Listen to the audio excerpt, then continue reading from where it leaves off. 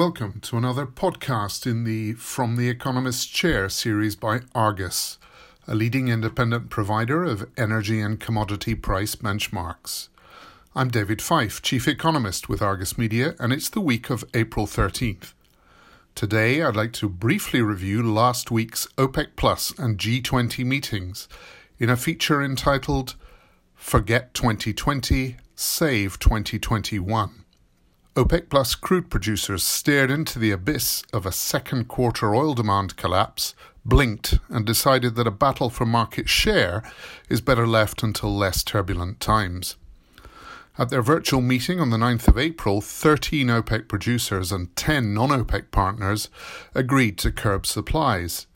The agreed reductions amount to nearly 10 million BD for May and June, 8 million barrels per day minus change for July to December, and around 6 million BD for January 2021 through April 2022. If the cuts are implemented, this will leave both Saudi Arabia and Russia producing 8.5 million barrels per day of crude for the next 2 months, rising gradually to 9.5 million barrels per day in 2021. A lone dissenter, Mexico, rejected calls for it to cut by 400,000 barrels a day, but was eventually let off with a pledge to cut by 100 kbd after lobbying from US President Donald Trump, among others. A G20 meeting the following day, chaired by Saudi Arabia, had mixed results, attempting to bolster the OPEC Plus deal, although the IEA is due to announce shortly the volumes of oil that member countries will push into strategic stockpiles.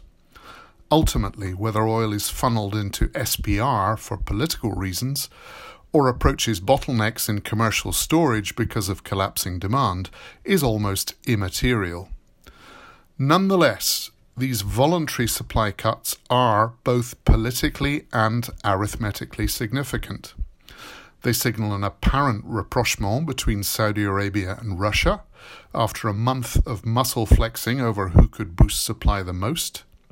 They throw a slender lifeline to a non-OPEC upstream supply sector struggling, just like other industries, to deal with the coronavirus-derived demand collapse. And they will augment cumulative economic and logistical shut-ins by non-OPEC, which Argus Consulting estimates could amount to 5 million barrels per day over the next 12 months. US production may fall by 2 million barrels per day over the course of this year, according to the US EIA.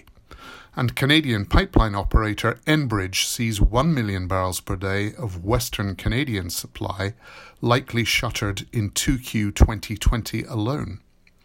US, Canadian and other non-OPEC reductions, however, are economic and logistical rather than politically mandated closures. True, Norway may cut volumes voluntarily in support of OPEC+, and President Trump also retains powers to impose additional crude export quotas. But the latter option risks backing up even more oil within the US, weighing further on physical price benchmarks already trading at substantial discounts to headline futures prices.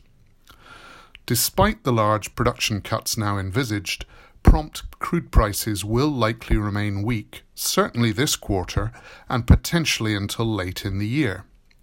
The cuts were never realistically going to match the sheer scale of a 17 million barrels per day year-on-year collapse in oil demand this quarter.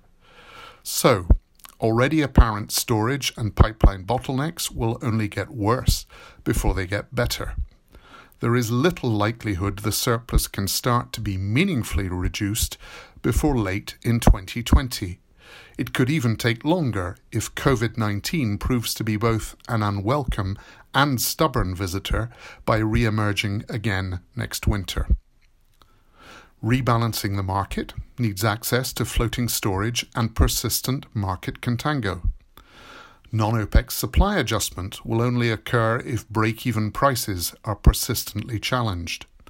And reinforcing the eventual demand recovery, whenever that happens, requires a nudge from weak end-user prices too.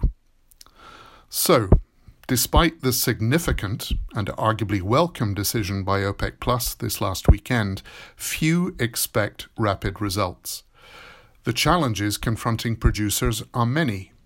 Vulnerable US shale companies and other high-cost producers remain under threat.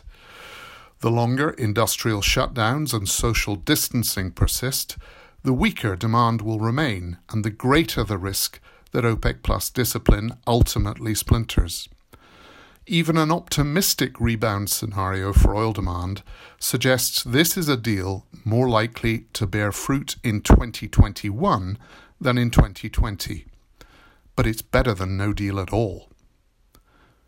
That's all for this episode, and thanks for listening. You can find more news and content on our website and more podcast episodes on www.argusmedia.com/podcasts or on streaming services such as Apple Podcasts, Google Play Music, Stitcher, and Spotify. Thanks again.